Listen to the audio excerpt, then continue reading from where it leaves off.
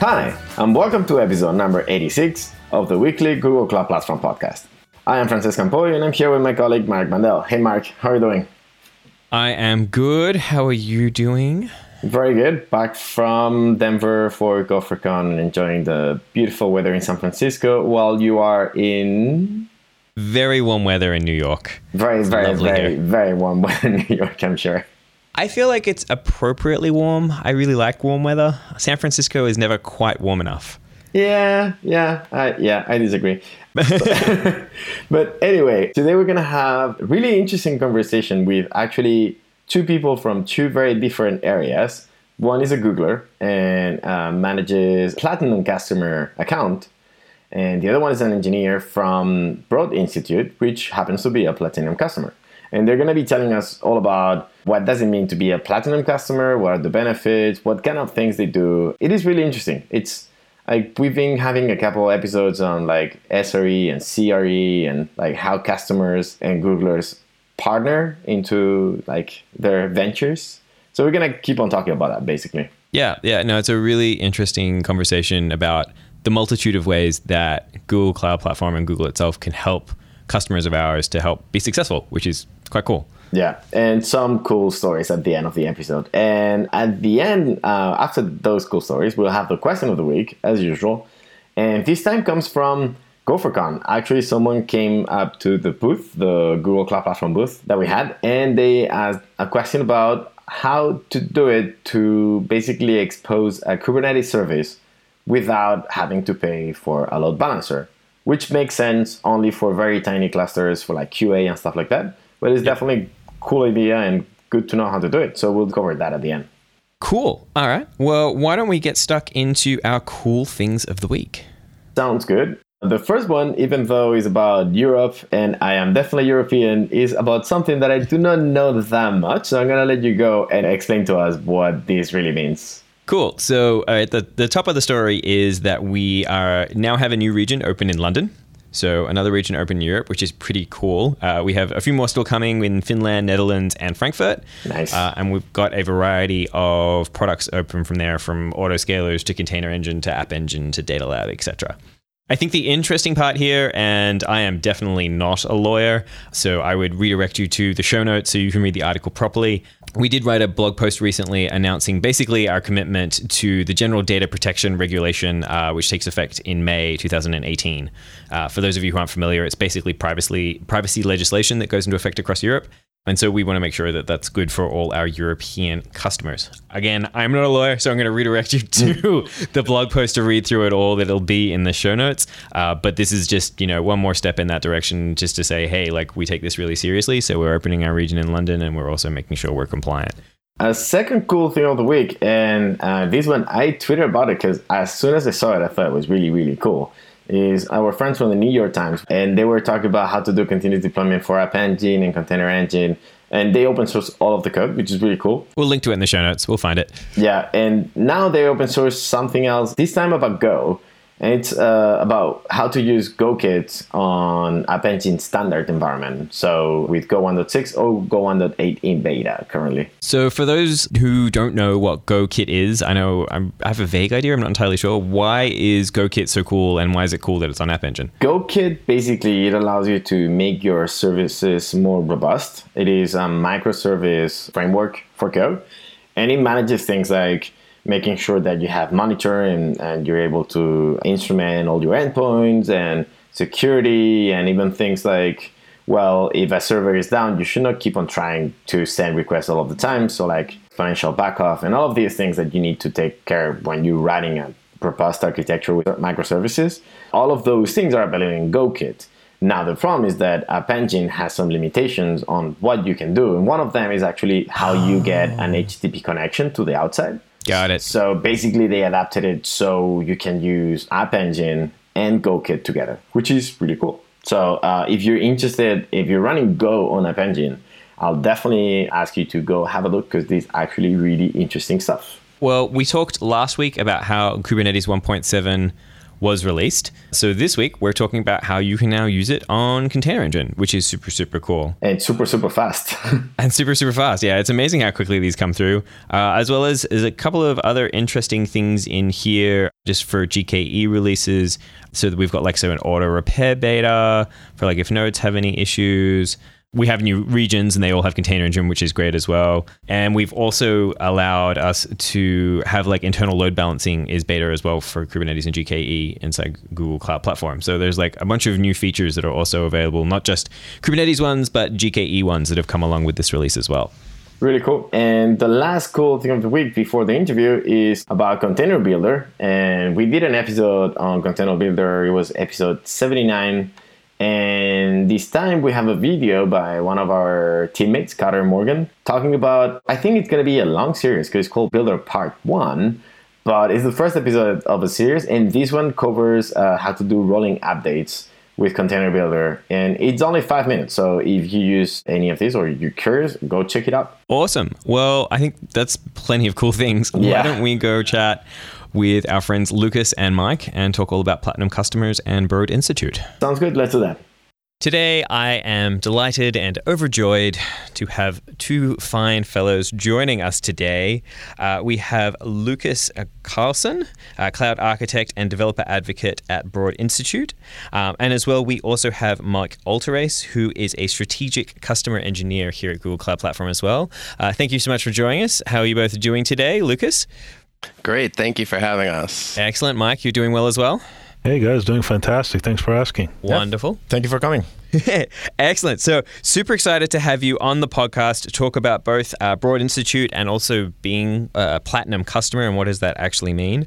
But before we do that, why don't we just hear about both of you. Lukas, why don't you tell us a little bit about yourself and what you do at the Broad Institute?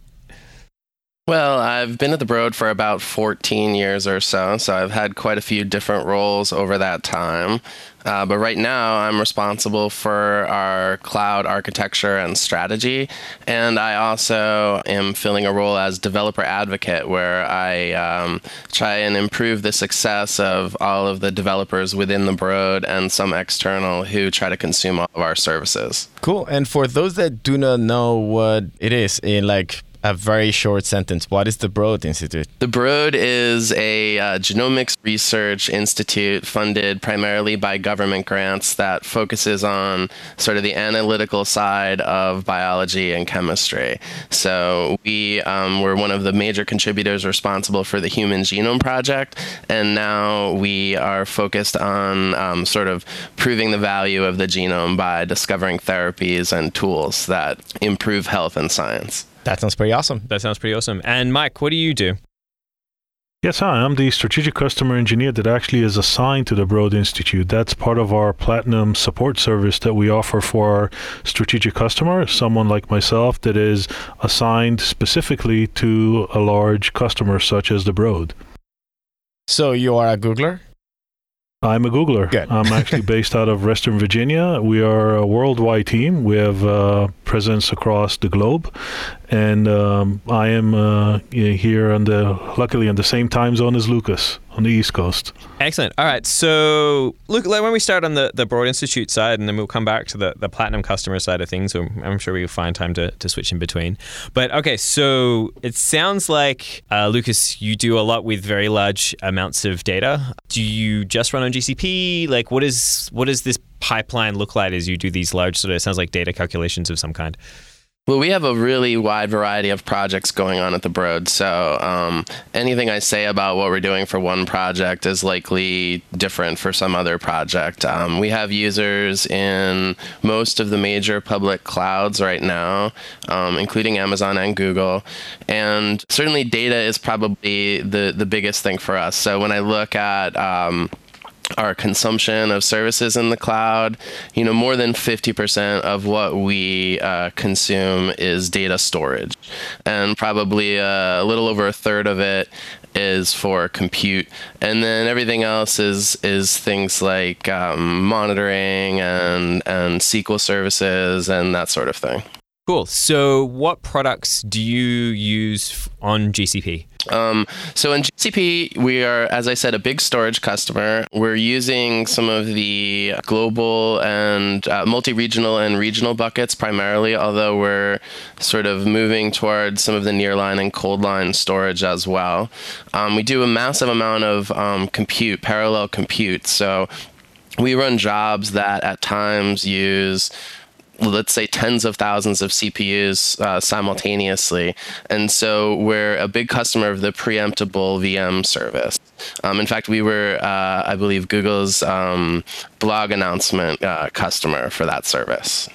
And so just as an example, what would you be using these things for? Is like you said you have a wide variety of products, but now I'm just quite curious, like at a concrete level, what you'd be doing. So the most common thing that we do with computing is we do data analysis. So we have all these instruments that are sequencing DNA and generating various kinds of raw data from images to other sorts of data files.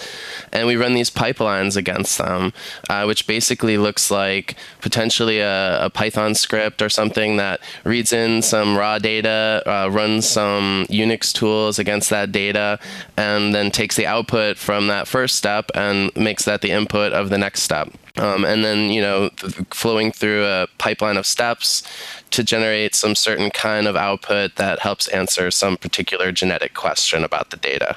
Nice. So I guess since we have I was going to say broad idea, jokes, maybe we can talk a little bit about the fact that you mentioned that you are a platinum customer. What does this mean? Maybe we can get Mike to answer this question. Sure, yeah. So a platinum customer is a strategic customer for Google Cloud Platform. We deem those customers to be of high importance to us as a cloud provider, and we want to make sure they get the utmost experience when it comes to using Google Cloud services.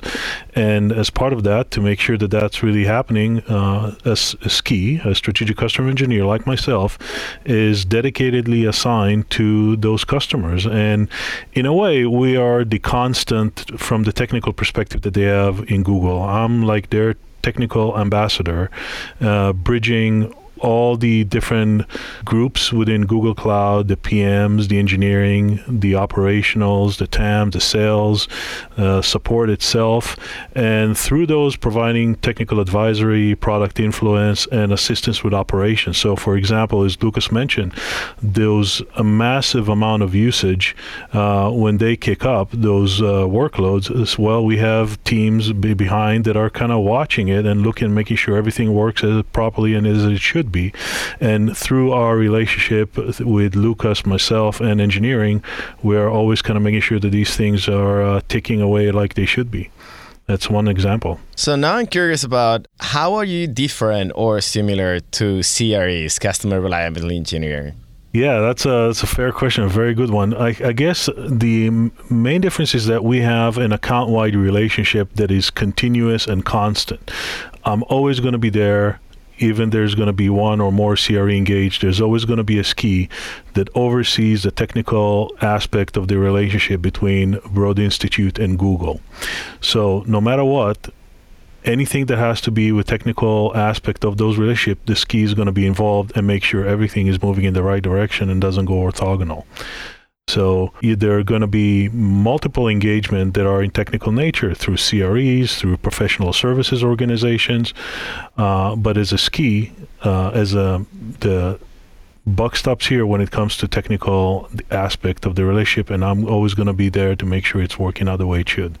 So actually for two things. One, when you say SKI, you mean an SCE? That's just like... Exactly. Carl, my manager, is the one responsible for coming up with the SKI acronym. So we actually have a ski lodge in the Mountain View office with with skis and fake snow, and we try to name all of our services and all our offerings in the kind of like the ski related. So our weekly report is called the snowboard.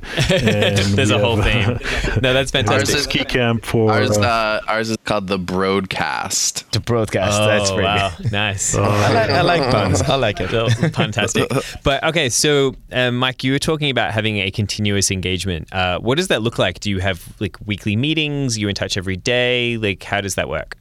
Totally. We have scheduled weekly cadences across multiple teams within the Broad. Lukas, of course, is a major part of it, but it also means hangouts and just ad prop and ad hoc situation where we just get on a hangout and chat and discuss things. So if something needs to be addressed, either from operation, product guidance, connecting to a PM, I get hit by the Broad, or I hit the Broad, and we just have an impromptu conversation about it. So the personal and the trust relationship, the trust aspect of the relationship is key fact to what we consider being a success, and in kind of making sure everything works and reducing their anxiety about using the platform.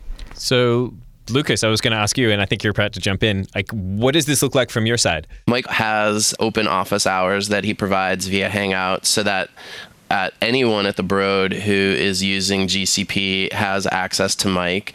And in addition, we have an internal Google group of all of our GCP users and an internal Slack channel of the same users. And Mike is involved in both of those. So many times a user will ask something in the chat room or on the mailing list, and the response is, "Oh, Mike can help with that. Just reach out to Mike." And or Mike will even see these things because he's periodically active on these channels with us. So he's very much integrated as a member of our team, an extended member of the Broad's, Google support team. Nice. So that sounds awesome, and I guess that many of our customers that are out there are wondering how this happened, like how this did start. The way we got onto GCP in the first place is because we were already a G Suite customer, and as we began moving into the cloud and exploring the multiple offerings out there, the G Suite integration with GCP in that it's using the same identities, and we've already dealt with the whole onboarding and offboarding process of our users, so that since someone leaves the company and their G Suite account is disabled, that means they also lose access to all of the GCP resources that they would have had. So that's been compelling for us, and that sort of is one of the contributing factors to us using GCP. And certainly over the last 4 or 5 years that we have been a GCP customer, our usage has grown drastically over that time.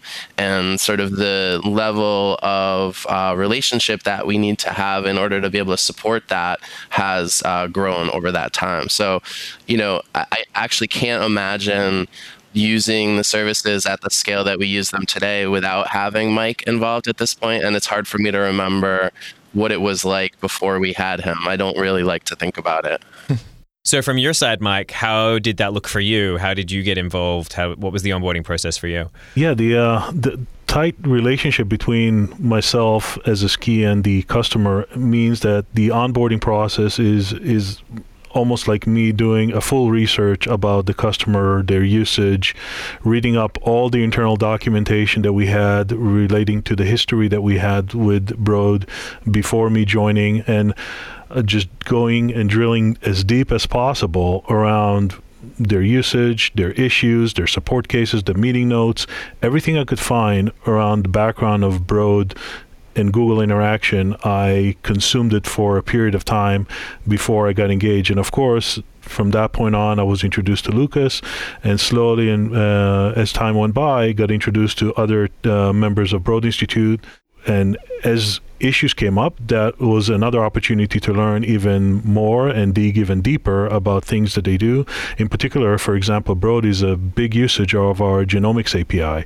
So through the Broad, I actually got a lot of opportunity to learn and understand how our genomics API works. I got some data samples, and I ran some of the same workloads that the Broad is running by myself on our genomics API, so I can get a better understanding of how the things that they do operate on our side, all the kind of pain points that they're experiencing, so I can provide better assistance and better understanding when things happen, to how to quickly and make it solve as quickly as possible. And then another thing that Mike does that's really helpful is he sees all of the activity on all of our tickets. So even if it's like in the middle of the night and I go and submit a ticket about some issue I just discovered, when I chat with Mike in the morning, he's certainly aware of that. And it's not like I have to, bring him up to speed on something that just happened. He has, full visibility into everything. So Even times when users within the Broad submit tickets that I don't know about, Mike has visibility into that. So he can sometimes make me aware of issues that I was not aware of previously. And having that additional context on the, I guess, almost like the metadata on the fact that Broad is a large customer and what they're doing and what are the typical issues they have, the ability to overlay that when issue comes up and communicate that to our backend, to engineering, to support, to PMs, whoever, makes the resolution and the experience for the Broad much better and much more fluid than if it has to be rediscovered every time there's an issue.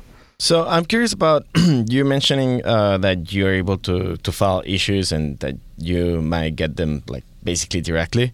Are those issues filed the same way as any other customer? Is there a special relationship that you have? How does this work? Yeah, from the back end, it's the same support mechanism that all of our other customers. It's just the fact that I'm tapped in right to the vein of the Broad activity. So I see that in real time as it happened. And if I, find a place that I can grease the skids, so to speak, and make things work a little bit more smoother by providing additional context, I immediately get on that. Should we talk at all about the issue tracker here, and how we have additional visibility there? Oh, yeah, that's actually a really good point, right? So we actually, in addition to just a general support ticketing system, we actually also provision Broad as a partner to our internal buginizer system. So Broad has, a unique component within Google's internal bug tracking system, which is a way to get even deeper penetration and understanding of technical issues that are pertaining to both sides. So Broad can talk directly to, for example, Google Genomics API engineers on specific issues through the additional system of the buginizer. So I'm putting on my, hey, I'm a GCP customer hat, and I'm thinking to myself, this sounds amazing. I want what you all have.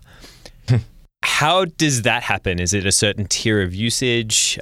Do we select based on certain internal criteria? What's the deal there, Mike? Yeah, great question. So the ski engagement is actually part of the professional service organization of Google Cloud. So any customer can actually reach out to their Google Cloud representative and ask them about the option of getting a technical account manager, a ski. We're making that available as a service. Yeah. Cool. Well, is there a URL that people can go to if they want to find that, or is that specific to if you have already had a sales agent? Yeah, absolutely. So you can definitely go to our website and go to cloud.google.com/support, and you should be able to continue from there. Awesome. And we'll just hand out your phone number, Mike, if people can't find that. Is that totally fine? All right, cool. I'm used to that. Cool. So I'm curious about, is there any story that you can share of like how this actually works, like a concrete use case where being a platinum customer solved a big problem? Like, I don't know if there was some big technical problem on your side, or I don't know, like any kind of those issues where being a platinum customer really made a difference. Yeah, I mean, the ones I like to talk about are where we have mistakenly exposed the lack of infinite capacity that Google has. So like there was that first time where I got the call where they were like, what are you doing in the central region right now? And I was like, oh my gosh, we just showed up on Google's radar. That's amazing. Like, and we realized that there actually are limited amount of resources, and it's possible to consume them all at some point.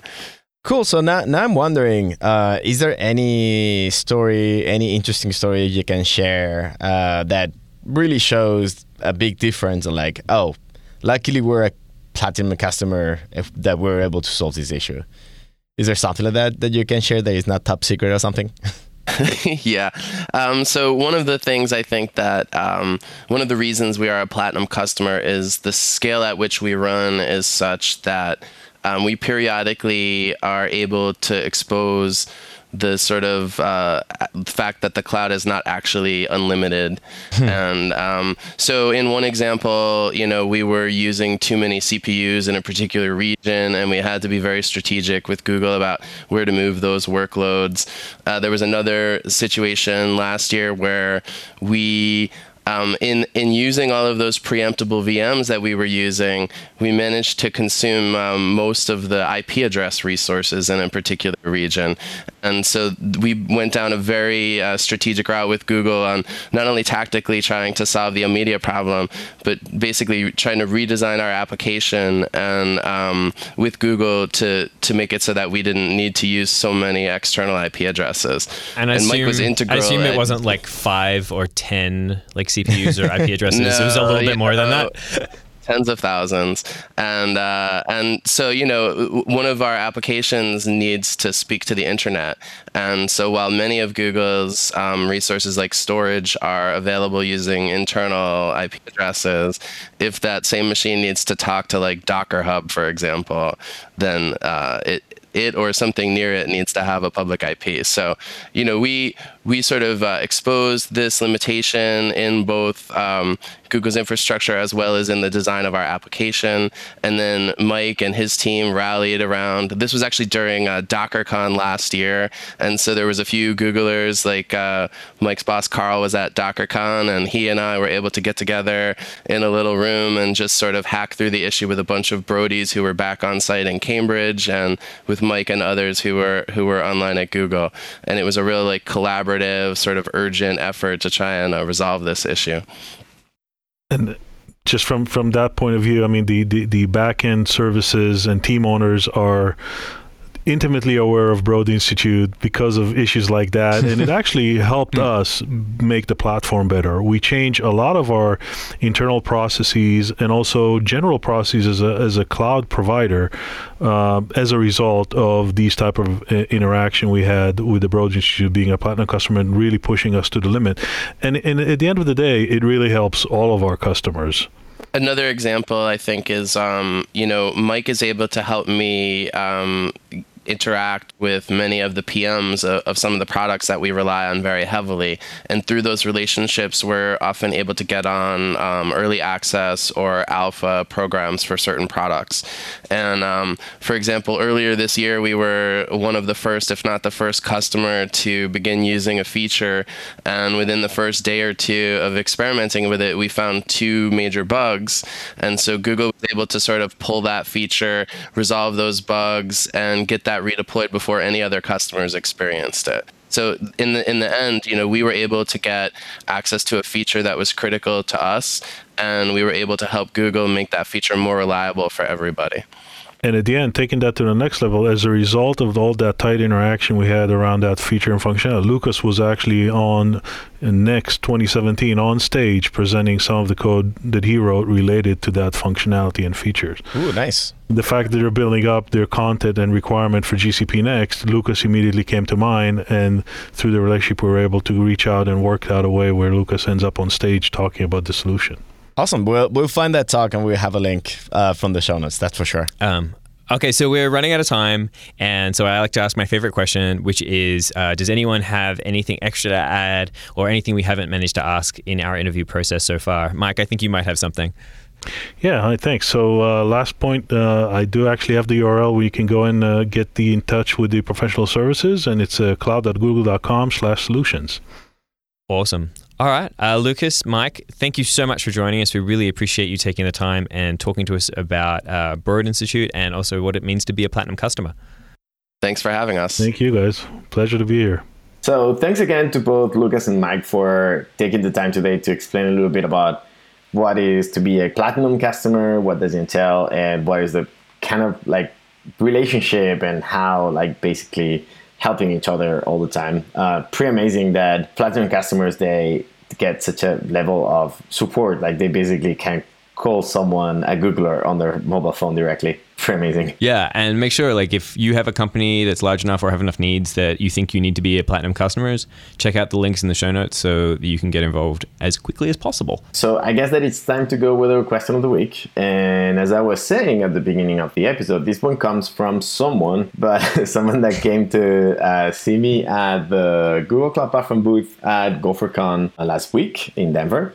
And his question was like, okay, so I have a development cluster for Kubernetes. So basically, I'm running Kubernetes on GKE, and it's a development QA thing. So I wanted to be as cheap as possible because there's no production traffic going on in there. So I don't really care about like reliability or anything like that. So I can run it with one single instance, and I can even run it with F1 small, which is actually very, very affordable. But then when I want to expose service, if I expose it with the default way of doing it, which is by saying type is load balancer, then all of a sudden you get a load balancer. And then you need to pay for that load balancer, which is more than what they would like to pay specifically for this test environment. So how can you expose service without a load balancer? And I think that you have a way to do it. So I guess you can go with one and I'll go with the other one. Okay. I have one way that I think should work. So the way that I was going to say, so we were saying that like we're going to have one instance in our Kubernetes cluster. Yeah. So often what happens if you're not running Kubernetes on the cloud, rather than using a service with a type load balancer, you often do what's called type node port, which actually opens up the port directly on the machine, and it opens up the same port for all the services across all the machines that are inside your cluster. So then you could put your own load balancer over the front, just point it to those ports across those machines, and you're good to go. But there's nothing that stops you from saying, hey, why don't we just connect directly to that node port for that individual service? So you could do a service with a node port, specify the port that you want to open, and have that available. The only caveat I would put it is just to make sure that there is a firewall rule on that compute engine instance that GKE provisions for you to ensure that the traffic will go through to that port. But in theory, it should work. I guess there's a second caveat to that, which leads us to the other solution, which is what happens if that instance is restarted.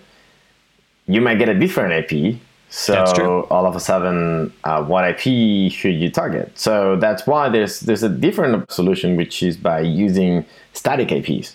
So you can get a static IP for your service, and then that static IP, it is completely free of charge as long as it's assigned to something. So if you're running it with an instance, then you're good. You don't need to pay for anything for that one, which is cool. And then you can actually set on your ingress service, you can set that specific IP.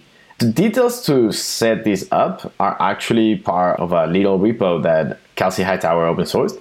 So we will have a link to that specific place. Basically, it takes you through how to reserve a static IP and then how to add it to your Kubernetes configuration files in order to use that one for your service rather than allocating a new load balancer. If you wanted to get super fancy, you might be able to make it preemptible as well. So I tried, and you can. I don't know. I mean, it will be more affordable, but at the same time, I wonder if you're running tests on it. But it's only going to go down maybe once every 24 hours or so. Or more. So it's not going to happen that often. It's going to make your tests flaky, so then you need to rerun them again. But at the same time, it's integration tests, so probably flakiness is okay. I'm just saying it's an option. This is there. It is definitely an option. The one that is not an option that I thought about was, well, if I want to make it as affordable as possible, maybe I can run an F1 micro because you get one for free per month. So that'd be perfect. But nice. It is not enough to run Kubernetes, unfortunately. So you need to run at least F1 small, which is also very, very, very affordable, to be honest. So you can run Kubernetes, but no pods. Basically, yeah, you can run Kubernetes, but nothing will run inside. So yeah, not big enough. Yeah. Wonderful. All right, before we ramble on even further, Francesc, what are you up to? Are you going anywhere special? I know you just got back from GopherCon. Yeah, I just got back from GopherCon, so I'm taking a couple of days off. I might go camping somewhere in the forest far away from computers. And nice. Yeah, and after that, basically enjoying San Francisco. I'll be here for the Go SF meetup in July 26th. And after that, some holidays again. What about you? What am I up to? Let me think. So I will be attending, I will be speaking at PAX Dev at the end of August in Seattle and then attending PAX after that. So that'll be lots and lots of fun.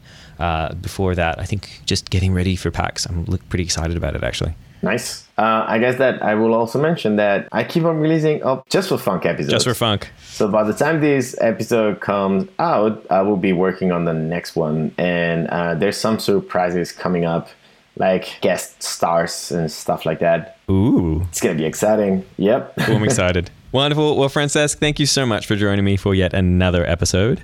Thank you, Mark. And enjoy the amazing weather in New York as you love it so much. And thank you all for listening. And we'll see you all next week.